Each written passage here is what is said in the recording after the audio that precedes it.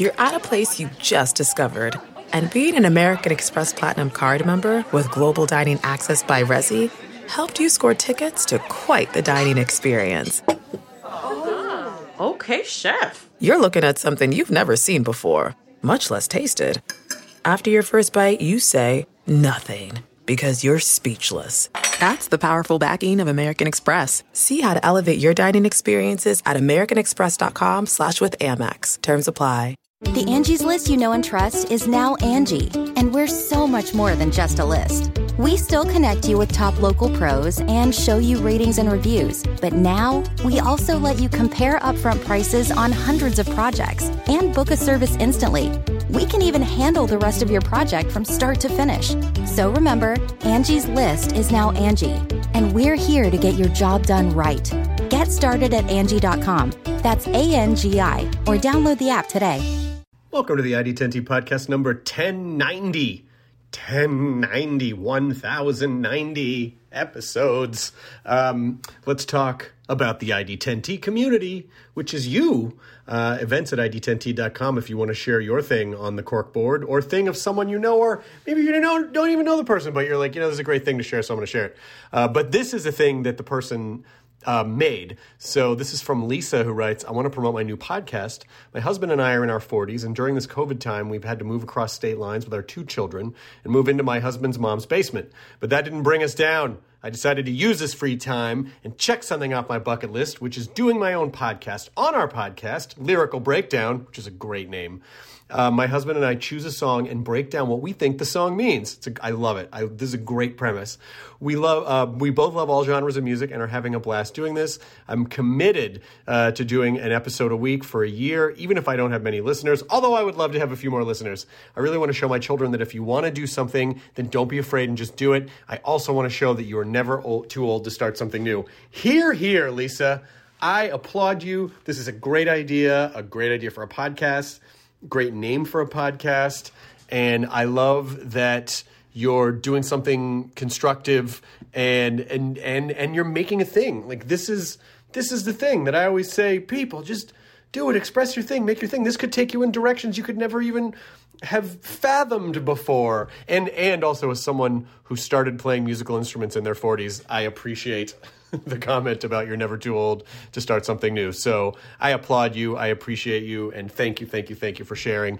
Events at ID10T.com for anyone else who wants to share their thing with the ID10T community corkboard. This episode is Tom Lennon, the original guest, we would call him. Tom Lennon is guest prime. He was our number one guest on the podcast. He's been on several times. I've known Tom forever. He was one of the producers of At Midnight. We've worked together on a million things. We met when we were both snotty kids working at MTV in the 1900s, and just love him to pieces. Love him. Tom is someone who has such a high output of stuff, content. He writes books. He writes a series of books called Ronan Boyle, which are great young adult books. He is in a band. He writes TV shows, movies. He acts in things.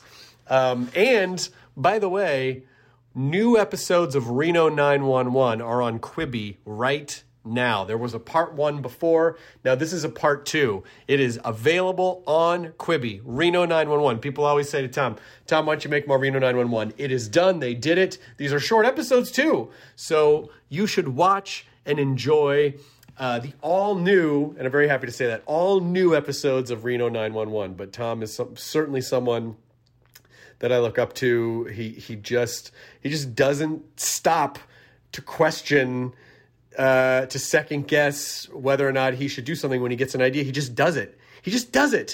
And then, and that's what you got to do. So I always recommend listening to Tom. He's got some great stories and great advice on this podcast. So thank you, Tom Lennon. I adore you. And this is the ID10T episode number 1090 with Tom Lennon. Oh, we're getting old. Initiating ID10T protocol.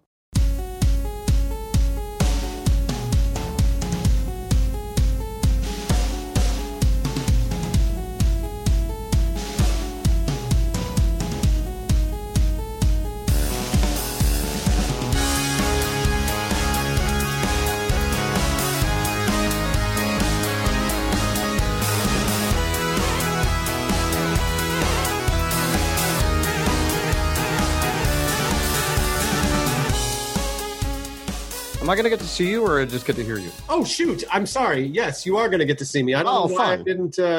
Fun. Here comes the Hardwich man. Sorry, I'm new to There this. he is. Oh, look at you. I know. Well, you have a beard. I wouldn't call mine a beard. I would just call mine laziness. I know, but it's weird. Once you do it for a little while, I'm starting to get feedback like I've never gotten before. Like soup's positive. Yeah, but the thing with the beard is that I can't, maybe one or two times I've ever gotten past what I call like the itch cliff, where it's like horrible. That cliff where it's like going up to it and I can't stop tugging at it. And then my face and the gets bummer irritated. And that goes on actually for almost 10 days. Like it's not like some like quiet moment of like, hey, this will be better tomorrow. No, it's a long process. and I know that the trick is to just stick with it. And I always get probably like a day away from it being okay. I'm like, I can't take it, and then I'm just peeling it off my face. Like I really am not. But it does look really good on you, Tom. Thanks, pal. I got the guitar handy if we do that later. Yeah, I got a couple. And I believe we're in tune. I don't know. I've been taking guitar lessons for quite a while now, like a year and a half, because I started doing guitar on stage in my act, and I know you're a good guitar player. And that's so funny because like I started taking lessons. Maybe we should talk about this in the show. I think we're already doing the show. Oh, are we already going? Yeah. Oh crap! I was ready. I'm already excited for like some big intro. Ladies and gentlemen, you've seen him at clubs and colleges for Marino 911, Viva Variety, and at midnight. Please welcome and first podcast guest, Thomas Patrick Lennon. Also notable as the priest in Boat Trip. Thank you very much. So Hardwick, we were just talking. That's how we're going to credit you, the priest in Boat Trip. Priest in Boat Trip. The doctor in Batman? Weren't you a doctor in Batman? I'm a doctor in 2 Nolan films, buddy. I'm in both Memento, and Dark Knight. He sees you as a doctor. Yeah. He thinks you're a doctor. He sees me as it's funny, Chris. I know Chris pretty well, and last year he zinged me. I got zinged by Christopher Nolan, because our children used to go to school together, and I was walking Ollie to school.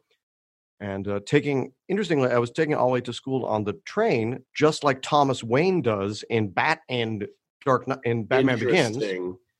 So I'm coming up out of the subway, and I'm walking down the street, and I run into Nolan, and I say, "Hey, Chris, I'm not that I'm a hero, but just taking a bunch of kids from my neighborhood to school on the train." And Nolan says, without hesitation, "I've got a lawyer that can get you out of that DUI, probably, if you want." And I was like, I just got full-blown zinged by Nolan. If you're going to get zinged by someone, that's not a bad. And I would imagine it's probably tough because I don't know him at all. I don't know if if he has comedy energy or what. I'm assuming he does not.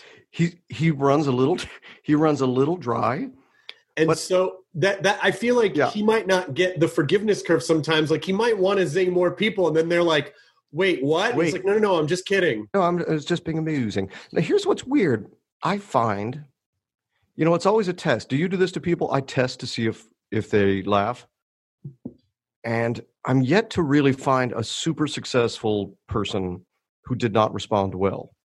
Like, I did the same thing on that same movie, like with Christian Bale on Rises. I did like a joke. He's like, "How am I going to know, bruv? How am I going to know when the camera's going to get off him towards me?" Because he sounds kind of like that. And I was there standing next to him, and I said, "How about when the camera's about to pan, I go, Christian?" And that could be the cue.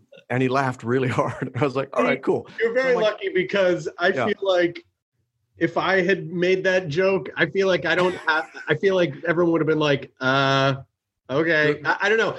Those are tough ones to pull off if you're not, unless you know everyone already. Well, but I feel that's my way of testing people out to see, like, are we going to be friends? Because I did the same thing with Clint Eastwood on that weird Clint Eastwood movie that was so strange, 1517 to Paris.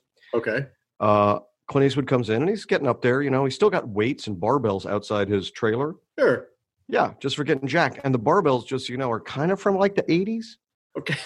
Yeah, they're like the kind of barbells where you can slide. They're like square weights and you can slide them to be different amounts of weight. Oh, I see. Right. Yeah. Right. So, Clint, outside his tour bus, which is kind of an old tour bus for his trailer, he's got barbells that if you found them on eBay would be best offer and shipping. So I'm sitting there with Clint Eastwood, and I'm like sitting in the scene, it's like it's Jenna Fisher's in it and Judy Greer, two funny folks. There's a lot of funny people in that movie, which is That's weird. Fantastic. Yeah, I know. Great. And I'm like, maybe because Judy and Jenna were there, but I was like, oh, fuck it. I'm just going to try something with Clint. Let's just see how this goes. So I'm sitting behind the desk playing the principal. And I said, Clint Eastwood, and I haven't really said anything to him yet. He said, like, hey, hello, hey, yeah, that's that guy. That's up from the audition. Yeah, or something he always says. And I said, hey, Clint, I don't want to overthink this, but is there any chance that my character would have a large digital raven on his shoulder, perched on his shoulder for this whole scene? And Clint Eastwood just went, I like it. Yeah, I like it. Yeah. And I was like, oh, cool. I was like, even Dirty Harry. I mean, you just got to test and see, like, how weird are people? Yeah, I know, but I think maybe you have a very natural comedy energy, and I feel like if I did that, it would read more like I was trying to get attention than you know what I mean. I am trying to get attention too, and I am just scared. You know what it is? It's my way of I'm scared. All comedy is this, don't you think? I come into a situation, I am frightened of everything, as I think most people are all the time. I certainly am all the time. I've got a meeting with Arnold Schwarzenegger on Zoom later today. And I'm going to make a joke. Me? No, of course. No, you know how I roll. But I'm going to make a joke to get over how scared I am all the time. And that's what we're doing everywhere we go, isn't it? That's what I'm doing. Yeah, you should say I loved you in Judge Dredd. Just see how that flies. Just see how it flies. Actually, he was on the podcast a handful of years ago, and he was delightful. He was a fascinating cat, man. Yeah. Just imagine. Can you imagine being that guy? Yeah. Can you imagine?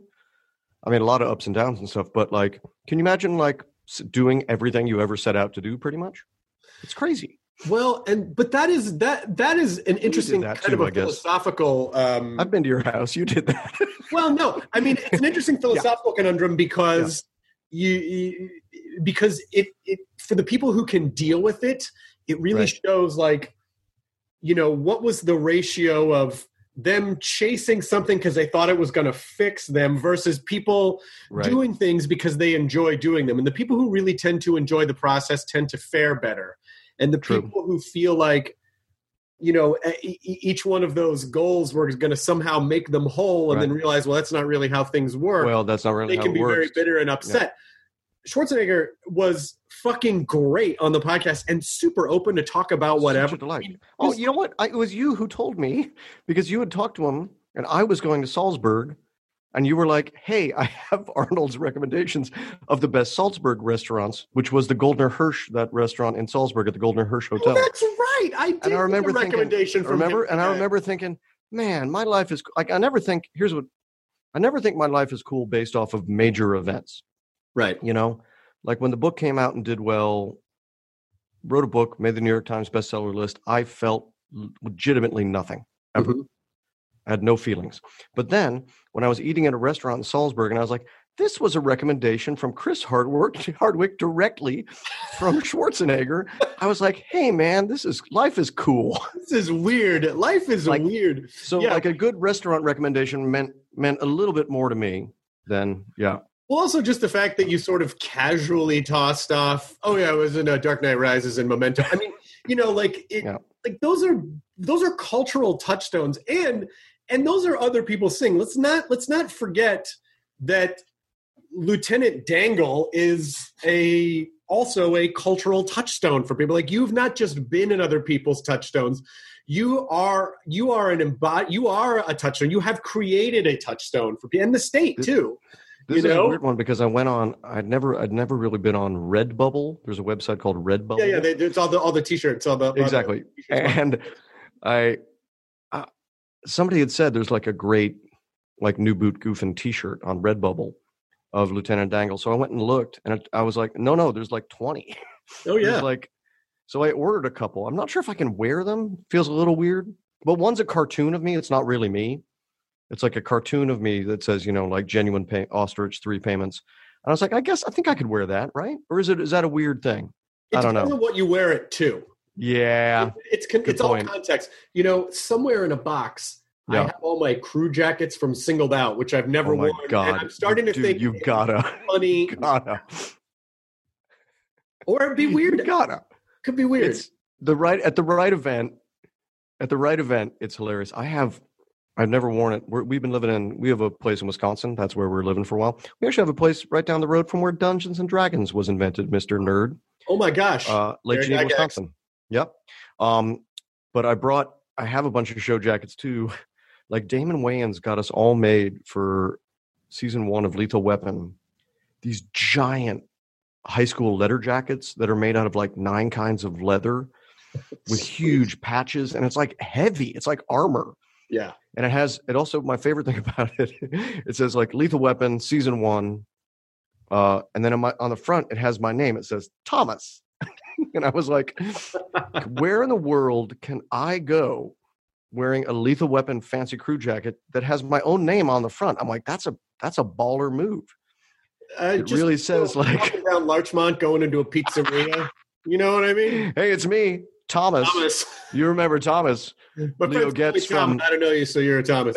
the TV version of Leo Getz. I feel like it'd be fun to wear. Like, I would totally love to wear like a Major Dad crew jacket. Like, I want to find. Well, what's the weirdest one you got? Because in our house, you know that Jenny was in Bull Durham, right? Oh, did my I wife. know that? I'm not sure if I knew that. Jenny's Millie in Bull Durham. Oh Jenny, my God, wife, that's crazy. is So she has like Bull Durham swag? Oh my God, she's got all the Bull Durham baseball cards, which is pretty cool, of all the characters. One of which is Danny Gans, the magician. Oh my gosh. Do you remember that one of the young baseball players in Bull Durham is Danny Gans, the late? That I did not remember because I didn't know weird. who Danny Gans was when I saw that movie. But I think in the house, you've got some pretty neat stuff in the house. In the house, I think one of the neatest things we have is she has 2 like original Bull Durham jackets. That's from that movie, that are pretty neat. That's pretty great. I mean, Right. and also she has a connection to it. For me, it would just be like, Yeah. I'm a dopey fan of this thing, or I don't know. Man, if you ever don't want to wear that Singled Out jacket, I will take it off of your hands. It's funny because each season was a different tour of '90s fashion. So number one, they're all wait. Can I guess first season? Is it like a slightly whitewashed denim with a patch on the outside? Yeah, it might be. Yeah. It might be. Or is it actual like parachute material, like that kind of stuff? There is one that is. There was one that was like bright white, and I think that might have been season 2 or 3. Satin. So that would be like a gas station one because it was the '90s. Sure. There's one that's like, was there? I bet there was a bowling shirt. Everybody was always like, let's do a bowling shirt. Yeah. There might have been. Yeah, there might have been. A couple things we did on the state. Somewhere. I was really proud. We always did state gifts. One year on the state, and I still have it. Oh, I should announce this, by the way. The state did this giant benefit this year. And we gave some money to like Black Lives Matter and some cool venues and stuff. And I auctioned off the porcupine suit from Porcupine Racetrack. But wait. I just wanted to announce this. The mofo who bought it for $6,000 never paid for it. So I have it back. So at some point I'm going to auction off again for some awesome charity the actual porcupine outfit. That is fantastic. One of my favorite things we did, state, very early on, we always gave weird gifts for state. Like one year we gave everybody a second place trophy, baseball trophy. Yeah. But I think first year on the state, we gave everybody an autographed. We went and got like 300 copies of Dianetics. Yes. At the Scientology Celebrity Center in Times Square. And they gave us a discount because we were a TV show. I was like, hey, we're a TV show. Will you give us some off? They're like, absolutely, we will. They were so nice. So we autographed and gave out, to like all the Teamsters in New York, just like 300 autographed copies of Dianetics. And I remember thinking, we're so funny. We're just the best. And I know all these people were like, wow, this is one of those times where like a hoodie would have been nice, you assholes, instead of oh, hey, thanks. A gag gift that's only funny to you, you drug-addled 22-year-old. You know what I would have wanted from the state is I'm sure no one has anymore, but it was the Snuggle fabric softener. The bear.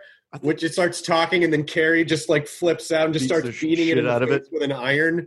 The Cuddly Soft. Yes. That was a great one. I think we actually got somebody accidentally. Sometimes people accidentally do your sketches again. It's happened. And that one, somebody, I think that got borrowed sort of beginning to end by, I want to say maybe Mad TV or somebody. But Oh, really? yeah, it was weird. Most state stuff was so weird that you couldn't redo it anyway, but that was sort of an obvious one, you know? I mean, it was a groundbreaking sketch show.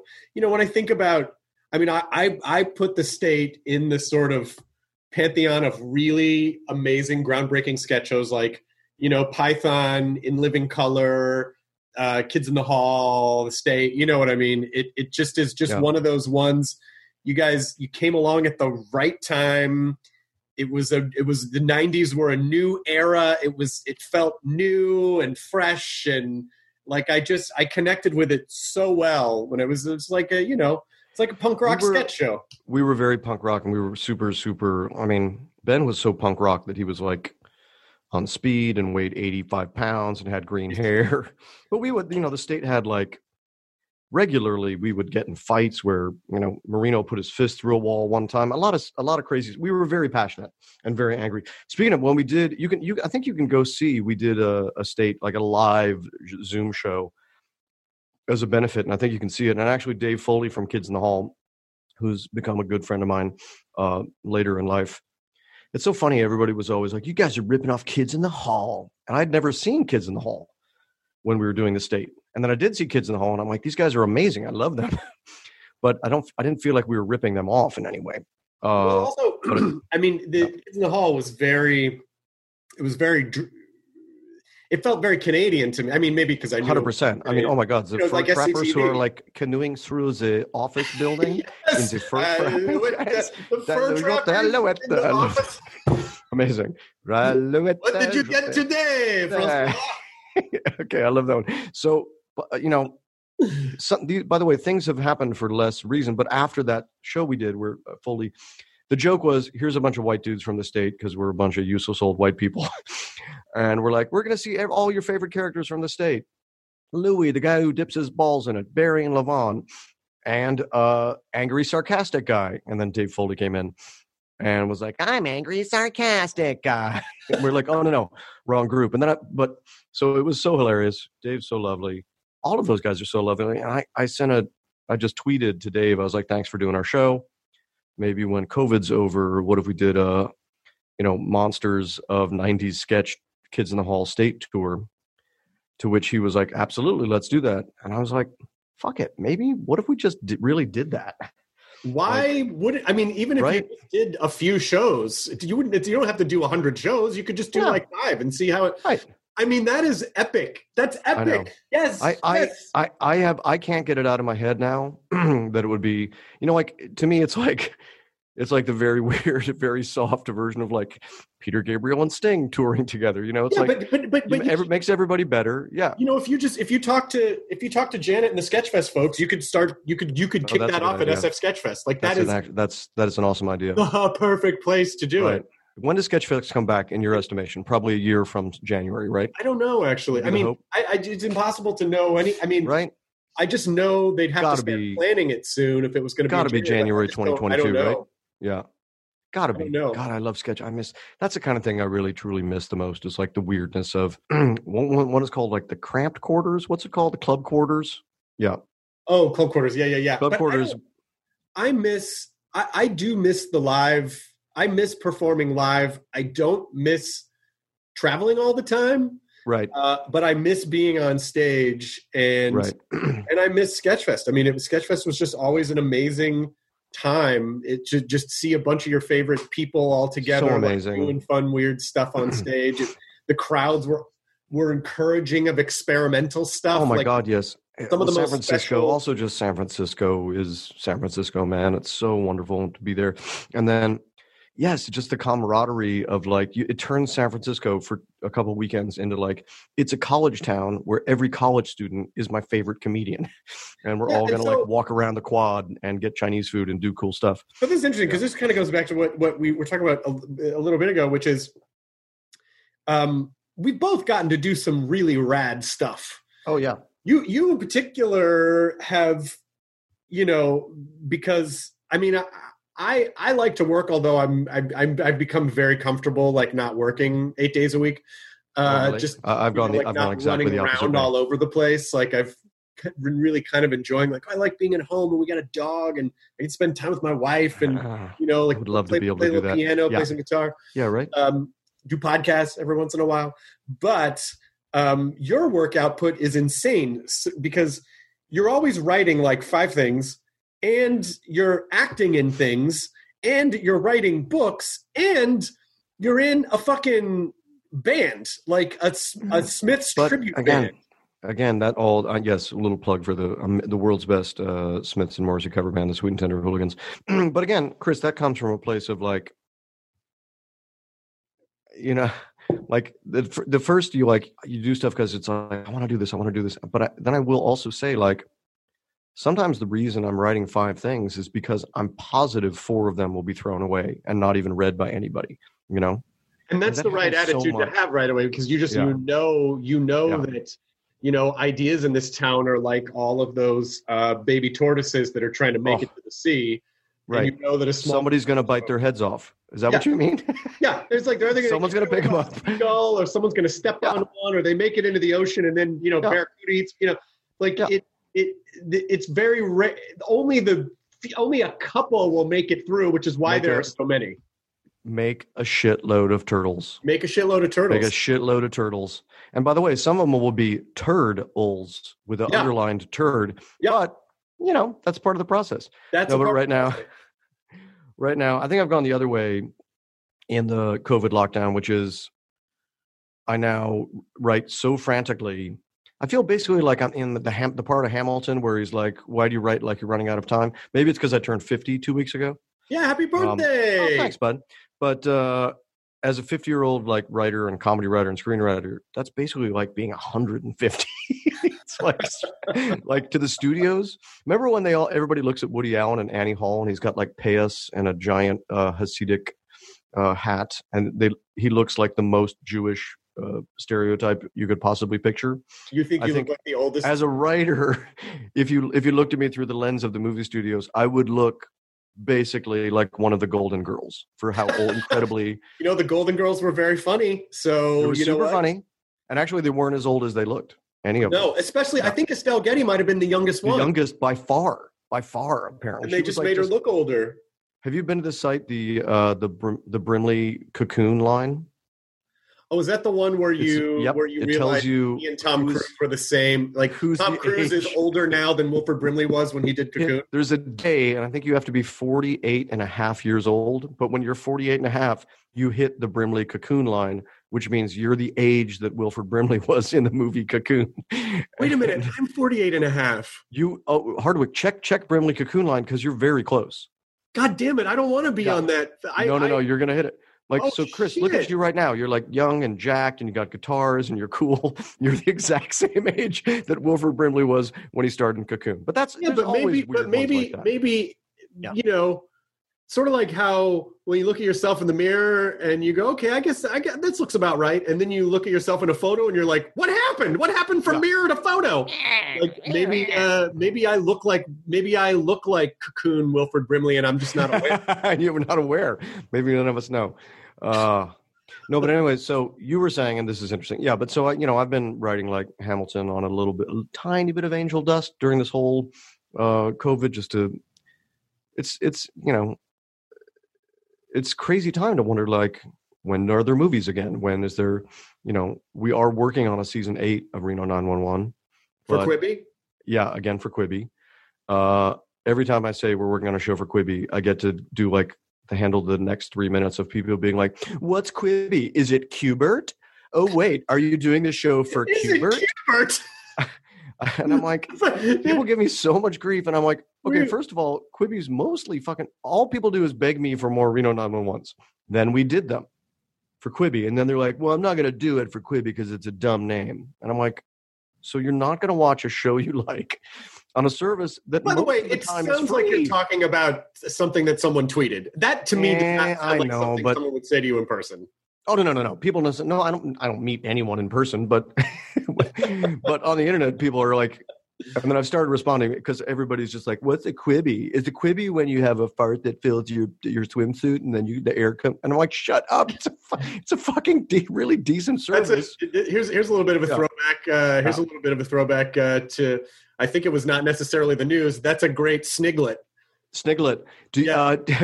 Quibi is when you fill your pants with blah blah blah blah. That's like a little Rich Sniglets. Remember, you had a Sniglet. One was a Sniglet. I remember I went to weren't Sniglets on Fridays? The sketch show.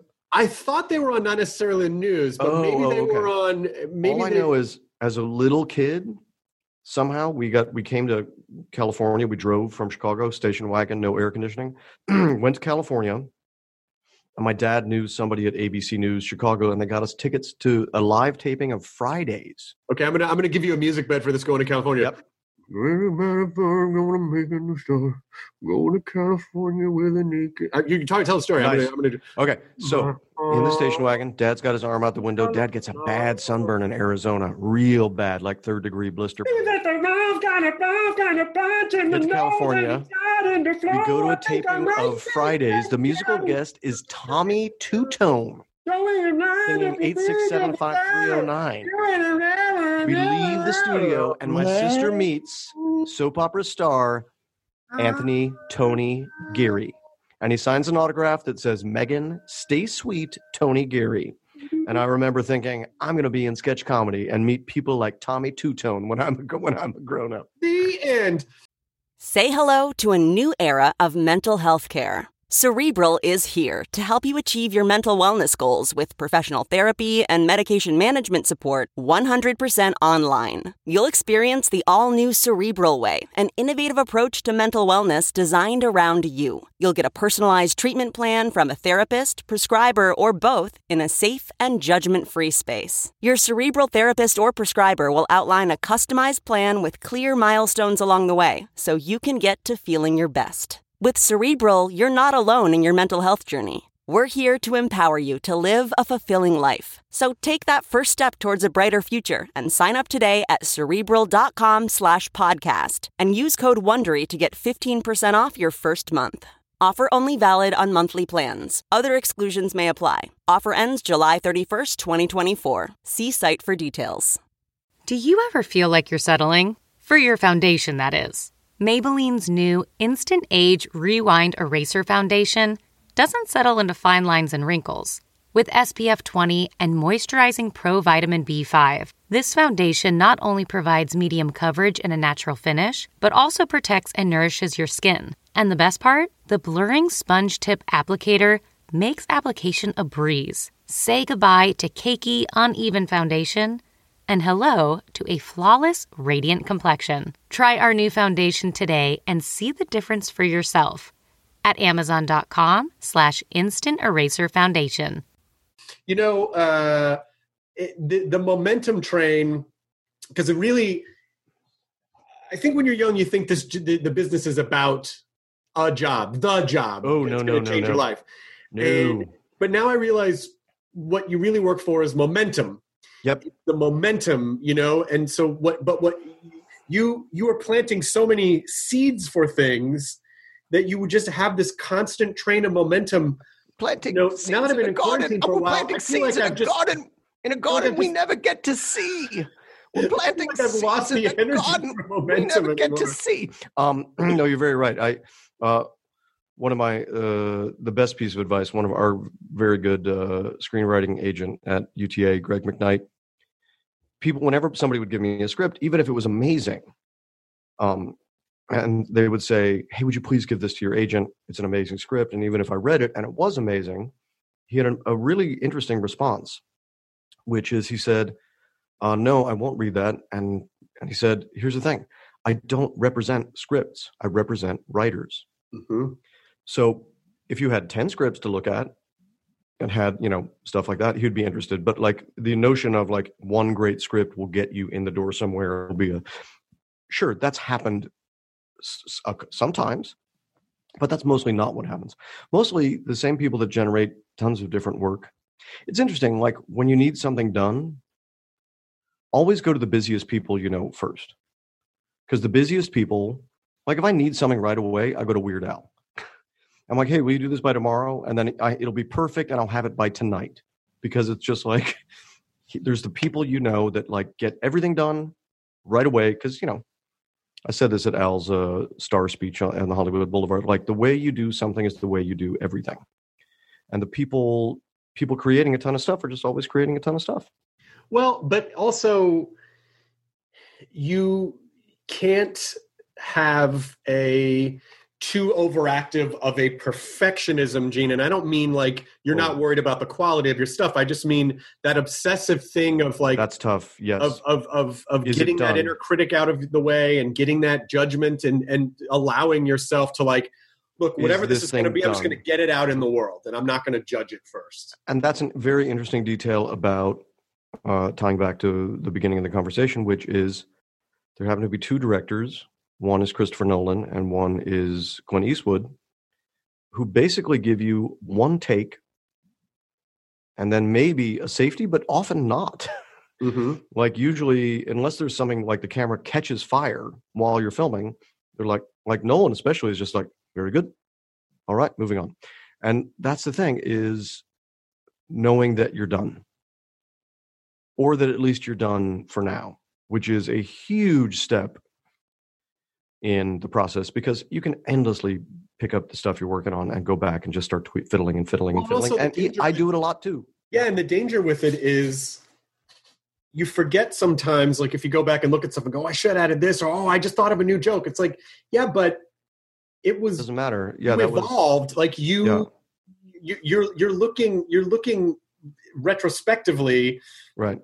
With newer, fresher eyes. And so, yeah, you might have a different perspective, but at a certain point, you really have to be comfortable with like, but that's what I did at the time, and that was right. That's the time.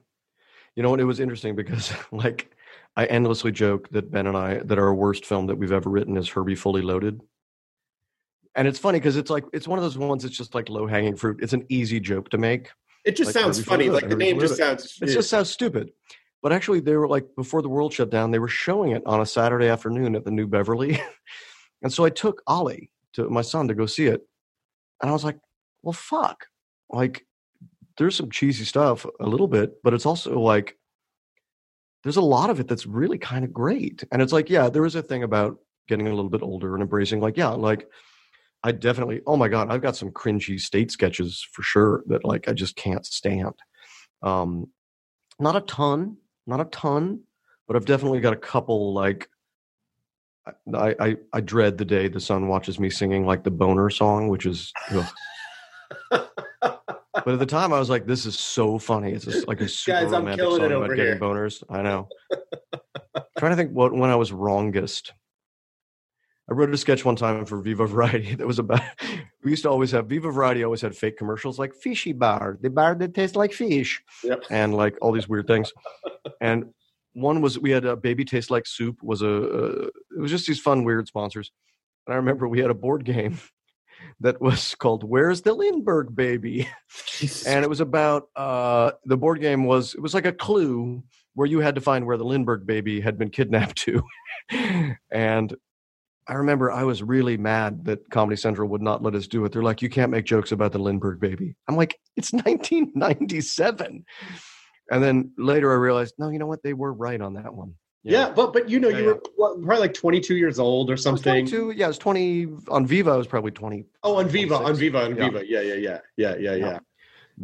But it's good to be able to look back at stuff and have sort of a marker of, I've grown since then. That was okay for them. You got to do the turds, but if you focus too much on it, you just need to be looking forward and looking ahead. And I just love that you never stop for too long to overthink things, which I don't.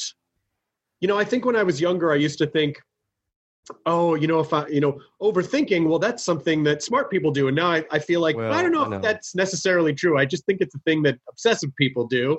And, it is. And I tend to obsess sometimes, and maybe I should just not do that and just make stuff. Sometimes you just have to but that's the other thing. And this is something that I say to myself a lot, which is a dumb thing, but it's an improv thing. And it's certainly UCB. And I know Janet and everybody would say it, which is your first thought is the best thought, and this is a huge thing to get to. But I get down to the point, not only when I'm like writing a scene or a piece of dialogue or something, do I realize your first thought was the best thought. But I've now taken it to, because I'm also hella superstitious, just like, what pants am I putting on? I'm like, don't think past the first decision. Just, you made the decision, you're done. Now move on. But it was funny. So yeah, just trying everything. You got to try everything. My worst sketch I ever wrote for the state. Well, I wrote two. One was called The Dream Ithmith. It was like a fantasy island where you could get very, very reasonably priced dreams could come true. But it was an Ithmith? It was on an Ithmith of dreams. Oh my God. And I remember pitching that sketch and Ken Marino looking at me like he was going to punch me in the face. He hated the sketch so much that he was actively mad at me. And he was right, by the way. And then I wrote a sketch, a Baywatch spoof sketch. And I remember just like that feeling of pitching something. By the way, you want to get great at writing? Get a group of your friends together and pitch each other stuff a couple times a week. It'll make you so tough. It'll also get you ready for the movie business, the TV business, 99% of which is about, are you good at pitching people who don't want to hear your idea? And also really who don't see it the way you see it. 100%. And aren't invested in it that way and hear 100 pitches a day. Right. And, exactly. Yeah. So the other worst, my famously worst state sketch, there's a couple pretty bad ones, but I had pitched a Baywatch spoof that was just awful and about as cringy. If you read it now, actually Jim Sharp, the producer of the state, gave me the Baywatch spoof script back, and he had written on the top, because he used to be a high school teacher, he had written on the top, I think you can do better. See me after class. Yeah, and I was like, I was really humiliated, and it felt really shitty. And then 25 years later, Ben and I actually wrote the Baywatch movie. I was like, did you use any of the jokes from it? Not really, no. Okay. But it was like, that's the thing. Like, you gotta make some turds if some of your turtles are going to get to the ocean. Yeah. Yeah. But how do you? Because I really do believe it is about making yourself right. It's easy to write when you're inspired and you have got shit to say. But I feel like how do you write when you're not inspired? The line of demarcation is when you go, I don't know what I want to say. I don't feel like writing. I would rather be playing video games. I'm staring at a blank screen. Time. Yes, how do I fucking push through? Well, one thing that I do a couple things. One, do something dramatically different, at least for a little while. I notice you have the guitars. I have a similar thing with the music. Go do some music or something. Or what I do often is I will write something else as an experiment. So this is a little thing that was taught to me by I had a mentor. I don't know if I've ever talked to you about this, but so Lucas Hedges, the super famous actor in every movie right now, his dad, Peter Hedges, who's a famous playwright and novelist, when I was at theater camp with Kerry Kenny and John Hamburg and Mather Zickel and a bunch of folks in 1987, Lucas Hedges' father was a counselor at my camp. And he was only 5-6 years older than me, but he became very actively became my mentor about writing. And he'd be like, let's go down to the Lake Michigan and write a 1-act play. And I was like, well, that's going to be terrible. And he's like, 1, you don't know that. 2, 90 minutes from now, you are the author of a 1-act play. Yeah, it'll probably be terrible, but some of John Guerre's plays are terrible. Some of my plays are terrible. Fuck it.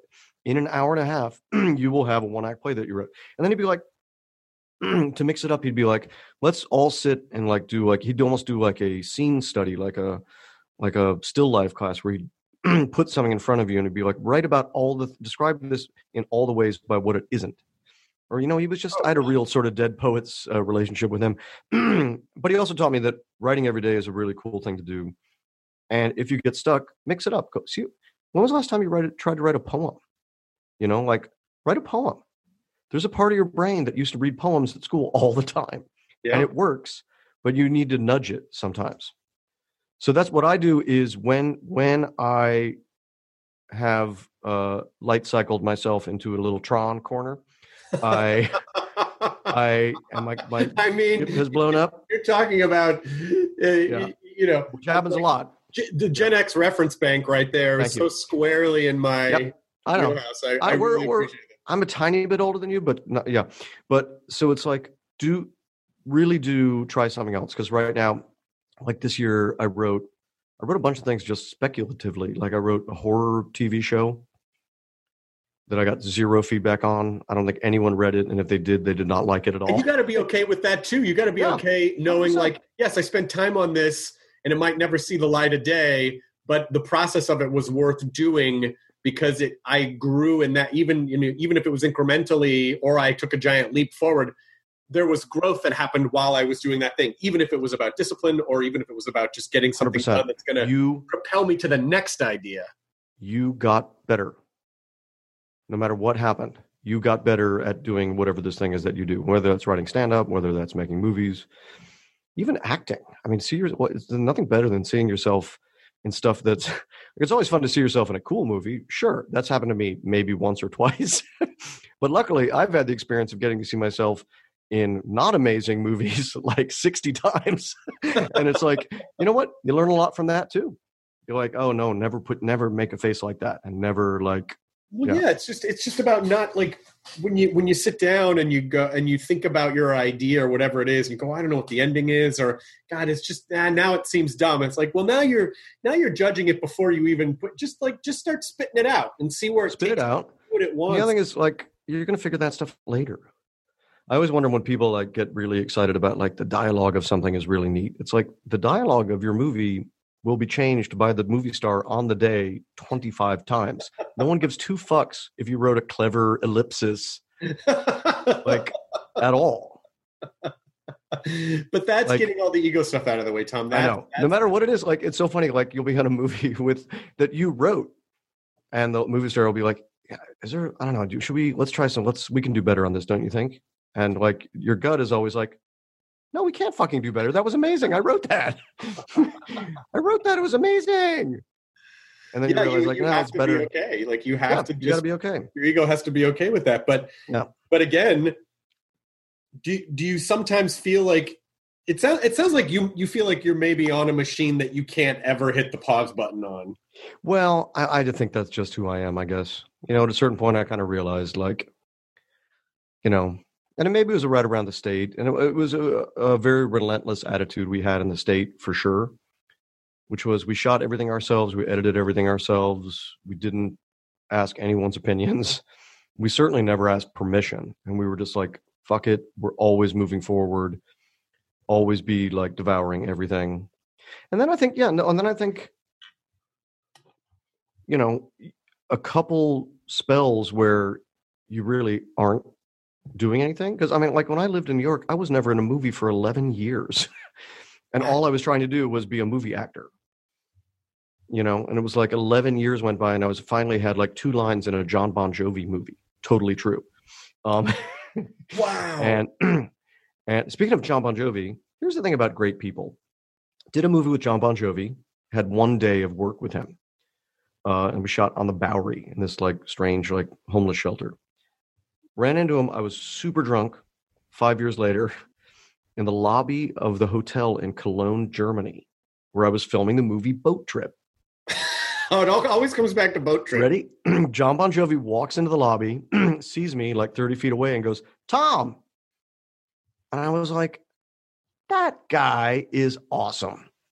And it just shows you some people's brains function at a different level, like John Bon Jovi, believe it or not. That's pretty amazing. Yeah, it was really cool. That is pretty amazing. Yeah. I mean, it's no surprise that the people who like really have that sort of like lasting success are of course taking a lot of swings and not afraid to try stuff over and over and over and over and over and over and over again, because the things that don't work typically just fall away. People don't, like it's sort of like at some point in your life, it just sort of becomes a highlight reel, they're not going to remember a bunch of things that either didn't get sold or didn't do well, or, like, it's like, no, but you take the swings.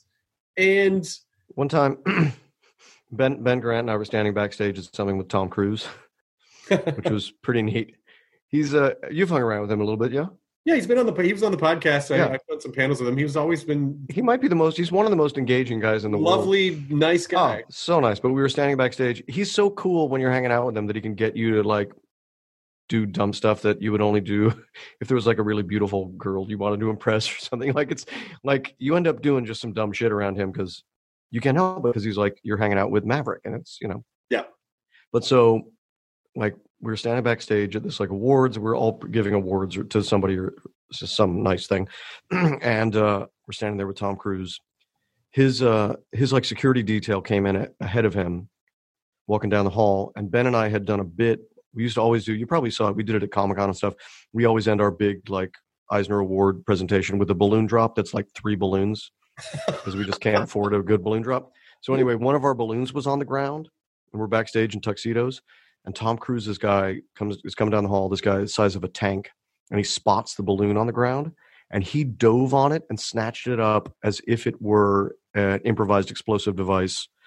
Did you think it was like a such efficiency? Batman the TV series, Joker it was really bad. Style. It could have been like the Joker's he's filled them all with some crazy laughing gas. Exactly. Yeah. Well, I don't know, but I know Tom Cruise's guy was ready for that in case that was a scenario, because he got that balloon up and out of there with the efficiency like I'd never seen. Maybe Tom Cruise does not like clowns, and the guy maybe doesn't. Oh, and this guy knew that. He was like, "Get this clown shit out of here." Yeah. Anyway, we're standing backstage. And this great like Australian singer was playing music on stage, and Tom Cruise turns to me and Ben and he went, "Live music, right?" And I was like, if I was in a bar and some guy turned to me in a Jimmy Buffett parrot head shirt and was like, "Live music, right?" I would have been like, "Okay, man." But Tom Cruise turned to me and went, "Live music, right?" And I was like, "You are so right, man. Live music, man." And that's exactly what any reasonable person would have said. It is elevated. Yeah. It was elevated by the fact that it was Tom Cruise who was saying it. Didn't he steal your part in Rock of Ages? Yes, he stole my part in Rock of Ages. By the way, do you know that I got cut out of that film? Speaking of, I was in it briefly. I've only been cut out of a couple movies, but I was cut out of Rock of Ages. I don't know. Maybe I'll cut this part out because I'm sure people on the podcast have heard it before because I've blabbed about it a million times. But he knew that I was in Rock of Ages because I moderated a panel with him one year at Comic-Con, and I hadn't met him before. He was a big surprise guest, and he came out on the panel. Again, I apologize to anyone who's heard this. And the first thing he says, we're about to kick the panel off. 7,000 people are freaking out, and he goes, "Hey, Chris." I'm like, he knows my name. He said, "You and I have something in common," and I'm like, "I'm pretty sure we don't." I could not figure out what that would be.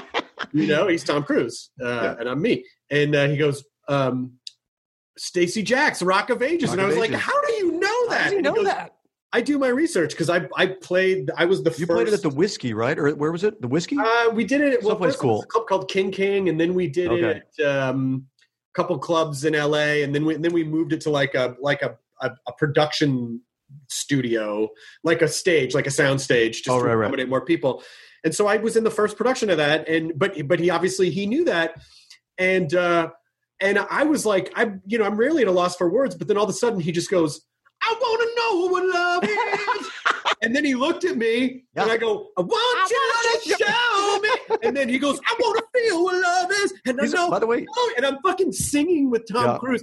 So when you talk about like surreal experiences that you would never be able, like your fucking 15-year-old brain would melt out of your head. But you got to try it out with these people. You got to try it out, and especially once you get around the top. He tossed the pitch. Like I wasn't I was yes-ending him. Yeah. So that was 10 times better than me. Like still, if cool. I had been like, "Hey, Tom Cruise, I want to know what," and him going, "What the fuck are you talking about?" But it was, those experiences, when you really think back, I'm like, oh my God, like some really amazing, wonderful, if you can find a way when you're around super, super, super famous people to make them laugh without being creepy, it's a real win. And also, Ben and I in our screenwriting book talk about this a lot. Like, if you're around super famous people and you do not ask them for anything, it's a really lovely gift that you're giving them. Like, we made it a rule, like me and Ben, like when we meet with like movie stars to write the movies and stuff, we don't accept even water from them at all. It's funny if you were like, "Can I have $1,000? Just, look, you have it. J-Lo, we know you have it. Clearly there's a safe in this palace. There's got to be. So $1,000 or a I don't want a bottled water, but yeah. But no, we got. Okay, you guys anything? Gold bullion, bag of diamonds? I don't know. What do you got? Pride ourselves on, because we had a producer come in one time, and did a little bit of a Jason Alexander from Seinfeld. We were meeting with Hutch Parker at Fox, and a producer who shall remain nameless came in with us on a project. And the assistant said, "Can I get you guys anything?" And the producer pulled out of his pocket a little tea bag, and he was like, "Could I get some hot water for this, please?" And it was like he brought his own tea bag. Then he took off his shoes and put his socks up on the president of Fox's coffee table. Now that feels a little... And I was just like, what the... I know. There's an Did art that of thing war. sell, by the way? It did. It was actually... I don't want to say what it was because you'll know immediately who the producer was. Well, then but it did. We've been going about this all wrong. Wrong. Go in and ask for everything. Ask for everything. Put your feet up on someone's desk in your Yep. socks. Well, I would like the idea of going into somemone's office right now just gives me like it's so anxiety. weird. I It's start so weird. hyperventilating. I know. You're gonna be around people again. But you really, you know, in terms of like when you look back at sort of career accomplishments, it's yes, there are goalposts where it's like, oh, you know, I achieved this, or I did this, or we did 600 episodes of At Midnight, or you were in this movie with Christopher Nolan, or whatever.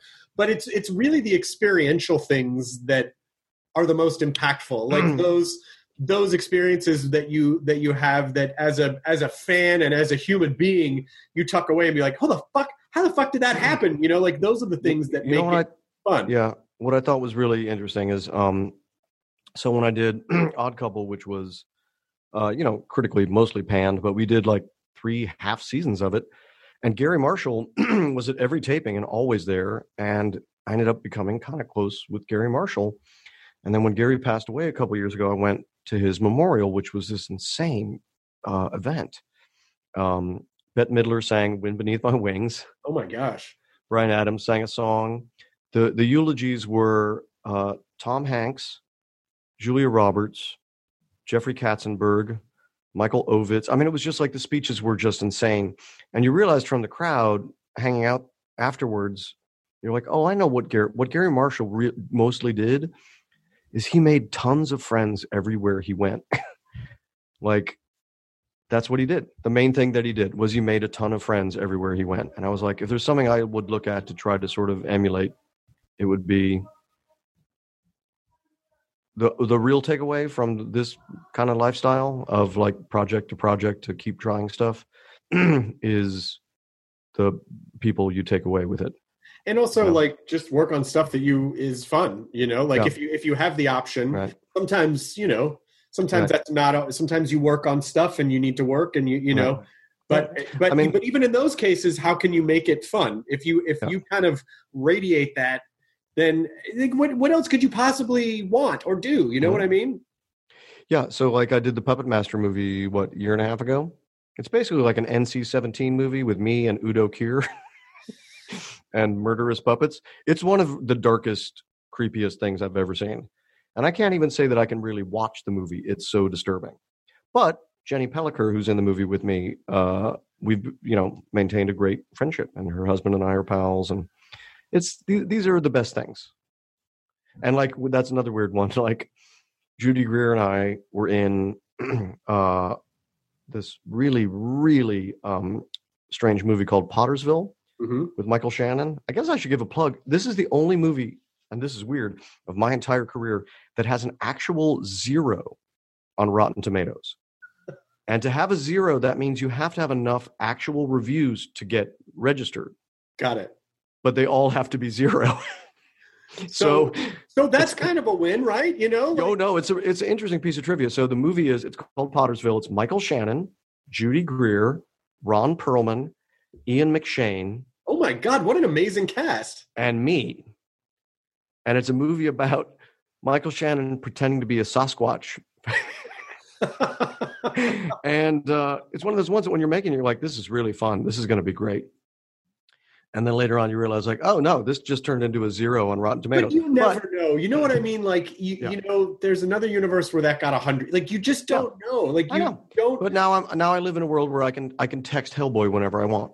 And just say, hey, what's up? Yeah. I mean, the thing is, you just never know how things are gonna land. You know, you don't know how a movie is gonna land. So many things happen. Which is why, like we watch pretty much any kind of horror thing we can get our hands on.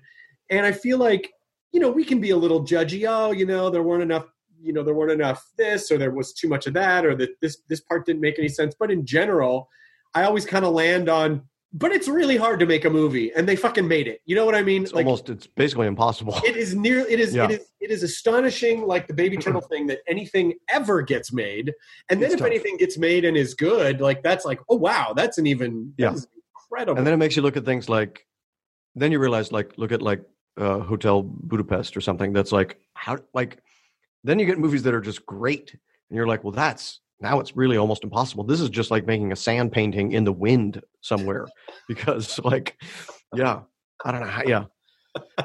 Anyway. There's so many things. Not only are there so many forces working against you, but you also have to somehow have everyone kind of work in concert.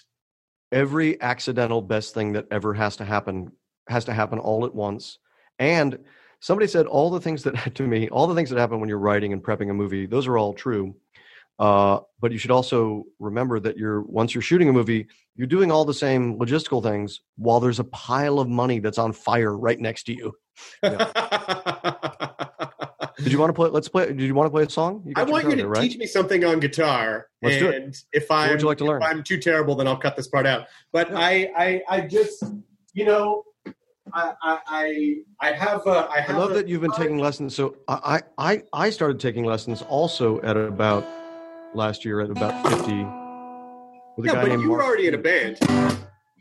But you know what? A cool thing is if you look at like Neil Peart from Rush, like Neil Peart at like 30 or 35 when Rush was fully established and a huge band. Yeah. He like took a full year and went and just studied and relearned how to play the drums in a totally different way, which is that's kind seems impossible, but he did. What should we do? Let's see. How about you want to learn a little Smiths type thing? You could do that, or just teach me any kind of little tricky thing.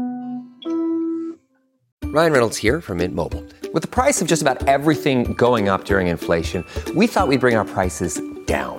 So to help us, we brought in a reverse auctioneer, which is apparently a thing. Mint Mobile Unlimited Premium Wireless. How to get 30, 30, bit to get 30, bit to get 20, 20, 20, bit to get 20, 20, bit to get 15, 15, 15, 15, just $15 a month? Sold! Give it a try at mintmobile.com/switch. $45 up front for 3 months plus taxes and fees. Promo rate for new customers for limited time. Unlimited more than 40 gigabytes per month. Slows full terms at mintmobile.com. Most weight loss plans are one size fits all, not taking into account each person's individual needs. Noom takes into account dietary restrictions, medical issues, and other personal needs to build a plan that works for you. Everyone's journey is different, so your daily lessons are personalized to you and your goals. Stay focused on what's important to you with Noom's psychology and biology-based approach. Sign up for your free trial today at Noom.com. That's Noom.com. And check out Noom's first ever cookbook, The Noom Kitchen, for 100 healthy and delicious recipes to promote better living. Available to buy now wherever books are sold. Anything you want. It can be a song or a tip or like I don't know. We got our guitars. What do you got there? This is a guild that I have that was actually signed by Lindsey Buckingham. God damn it! Yeah, we did a bit at the for the MTV Upfronts.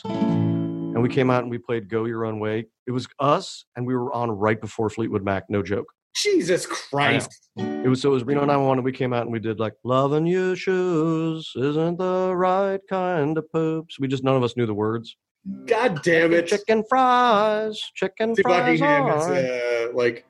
we talk about podcast guests that I think would be amazing. He would be amazing. But I always love that he's the guy on What's Up With That they never get to. You want to do a?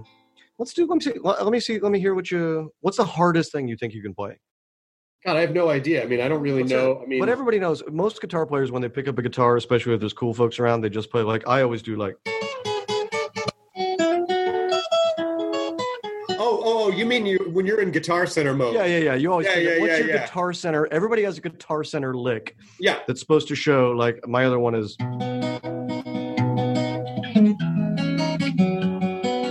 It's like Joe Satriani, like. Yeah, I don't have anything like that. Like, hey, can you play any chords yet? Can you play? That's the fucking riff. What are the Guitar Center? Wait. Here's the worst Guitar Center one ever. Ready? Wait, sorry. This is actually really hard to play. But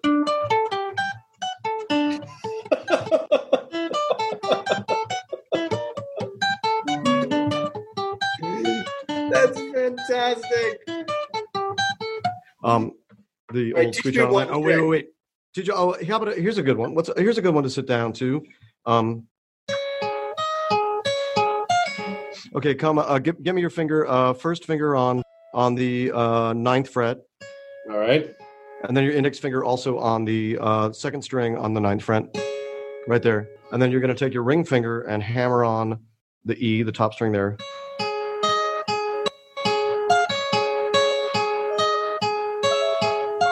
I'm giving you an age-appropriate lick, which is the opening of Today by the Smashing Pumpkins. And then just do the same thing with your pinky. So you hammer exactly with your ring finger, and then add your pinky up 1, 2, 3, 4 frets up. So. Wow. My problem is I have small hands, so it's difficult. Same here, dude. Same here. I got tiny little hands. But you know who else does? Johnny Marr. My other problem is that I can play guitar in front of people a little bit because I started doing it on stage, which is a crash course. And it gets really intense. Yeah. I can't, I'll practice piano all week long. I'll do a FaceTime lesson with my piano teacher. And it's like I've never used my hands before when I start playing in front of someone. The level of perfection fear is so intense that it's hard for me to play in front of people without getting super nervous. Every time, it's exactly what happens when you start, the difference between practicing something and then you're like, I'm going to record this on my phone, and you will fuck it up 20 times in a row when you start to. Yeah. Let's see. How about? Hey man, you want to look at some amps? You here? You all good on picks? What do you need? Oh no, I don't work here, by the way. I'm just here testing this out. Yeah. I've been working on. This is so annoying to anyone who knows how to play guitar. Nice. Oh, you're working on your scales. Yeah. I'm working on the. The blue. What key are you in there? Where are you? Right there. You're in. I can't see your whole neck. So. Nice. You're doing great. Scales is everything. Scales, you just do scales over and over. Just.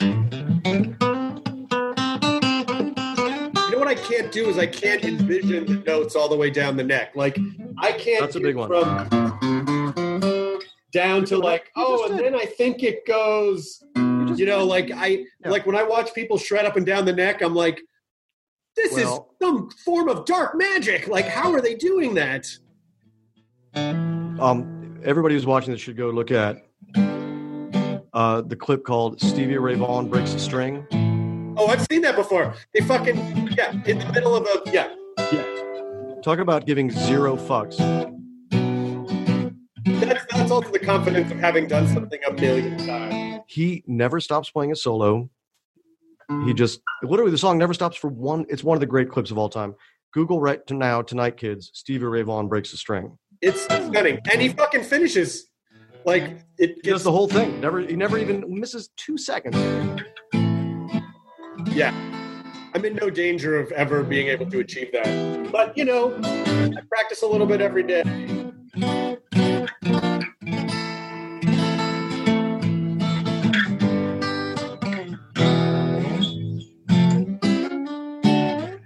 See, I just fucked up. I know that song so well, but because you were looking at me. I was looking at you. I as soon as you looked, I just immediately blew it. Hey, what you doing over there, Tom? You playing guitar there? Hey, look at that. But no, it's good. This, by the way, when you can't write, when you can't think of a joke, go do this. It's also just, I think it's super important to wake up different parts of your brain. It's funny. I'd been trading calls with Janet a month ago, and she called and answered the phone, and I was kind of doing this. And without kind of absentmindedly, because I'll just do this while I'm doing other things just so I don't think about my hands. And she goes, "Oh, what you doing there, noodling?" And I just got so self-aware, "Oh God, I'm noodling. I'm so sorry. I'm so ashamed, But I don't know what else to do. I used to, when the world was open, I used to carry a Martin travel backpack guitar everywhere I went. Oh yeah, one of those cool, thin, skinny ones. They're great. They're so skinny and thin. But one cool thing about them, is especially because like I used to smoke cigarettes. Yeah. There's a lot of times in your day where you're just like, what should I do with my hands? That's not flaming hot Cheetos or cigarettes or any other dumb shit. What's something I could do that'll keep every part of my body busy? I love you, Tom Lennon. Reno 911's on Quibi. Which is not the kind of fart you make in a swimsuit. It's an actual got thing, it. and it's also not Qbert. It's also already on your phone, and it's basically free. So please stop hassling me about Who's it. making the Qbert joke? Have you been talking to Max Headroom? Like, who's Okay, Chris, it only happened twice. It happened twice, but it was like enough that it really stung. All right. You have more Reno 911 now. It is on Quibi, and they're digestive. They're fucking like 6-7 minute episodes. Oh my God, they're the best. I actually think they're the ideal length for me. With a like dude with like sketch major ADHD, it's perfect. They're like 6-7. Well, I'm glad you're writing more. You'll miss nothing. I'm glad you're doing more. Is there anything else you want to promote? Do you know, No. like Go to the Renos on Quibi. Oh, you know what? No, get the Ronan Boyle books. If you have kids and you like reading or don't like reading, then get the audiobooks of Ronan Boyle. I'm super proud of them. That's the novels I was writing. Love you back, Chris. I love you to pieces. I hope to Have be a able great to one. give you a hug in person soon. Thank you so much for doing the podcast again. You're the best. And love you. I miss your face in person. I miss you too. Stay safe. Bye. Bye. ID10T scanning complete. Enjoy your burrito.